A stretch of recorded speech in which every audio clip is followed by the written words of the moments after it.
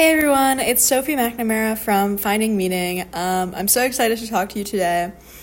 The topic for today is surrounding the internet. So, I think something that's really interesting regarding the internet is the fact that I actually see the internet kind of as a mirror. And what I mean by that is that the internet,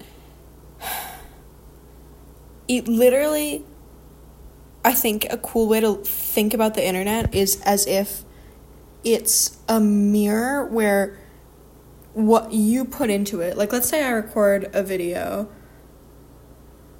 it looks like a mirror, but then it actually is like it's a mirror that has so many different fucking sides that are like everywhere in the world.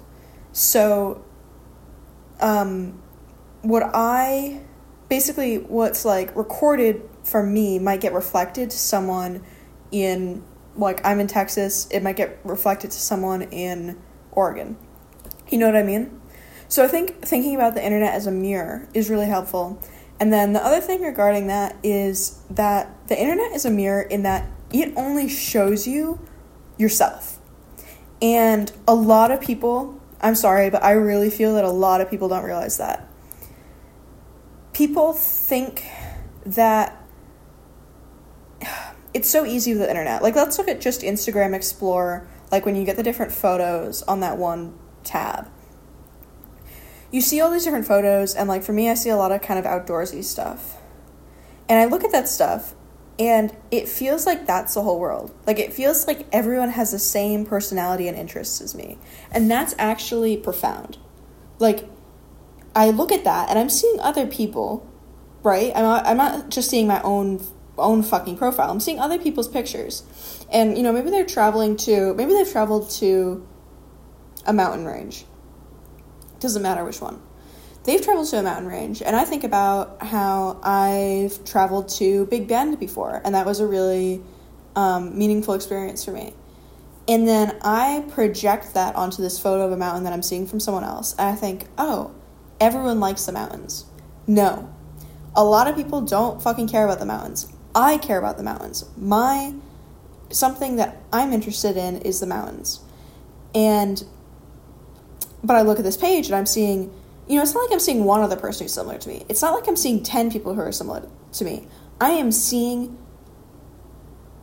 hundreds of people who are similar to me. I could just keep scrolling and scrolling for hours. People who are, you know, like outdoorsy stuff, people who like kind of like art and a specific style of art that I'm not even aware of the fact that I'm gravitating toward, or I'm, you know, while I'm gravitating toward it, I may not even be aware of it, but it's like, oh, that's like that color combination is what I end up clicking and, you know, hearting, or not even necessarily hearting, just clicking and like staying on that image for a few extra seconds if it's those colors versus different colors. So this is so profound. When you go outside into the world, you can't curate your experience. And I mean, this is obvious because, you know, we've all had lots of experience in the real world, which is a great thing. And, you know,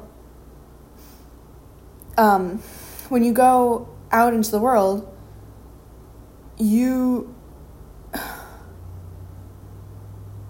actually get outside of yourself, right? You're no longer looking at a mirror. And you actually are able to be actually alive. How do I say this in a positive way that doesn't just like say the internet is bad? Because it's not bad. The internet is a tool, and we're figuring out how to use it in the best way.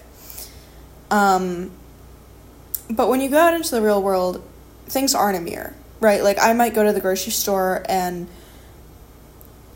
someone might ask me for the time of day, but the way they ask it might be like the way they like phrase their words, or like even just like the rhythm of how they speak might be a little different. And especially you know, if you live somewhere different now than where you grew up, or like maybe you're like traveling somewhere different, then you might notice that, oh, you know, there's a whole culture here that I could never have thought of in my imagination, a culture that I would never understand unless I was in the flesh.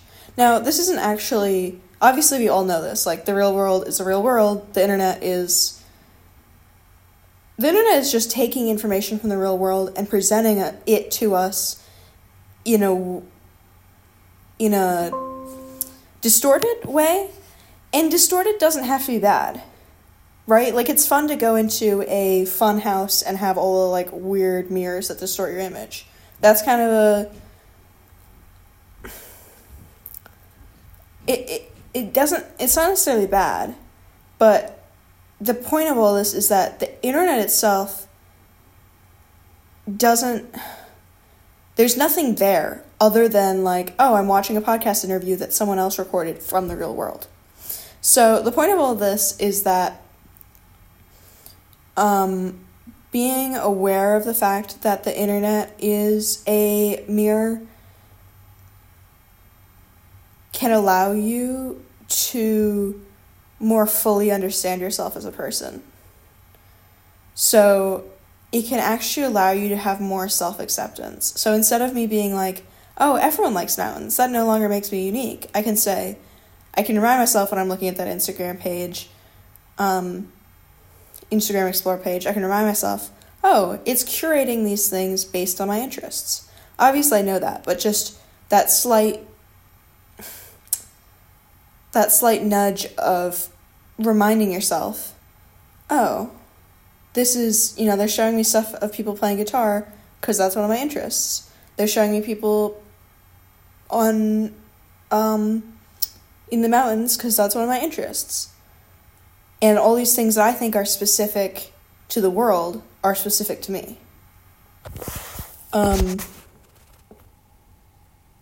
Yeah. That is it.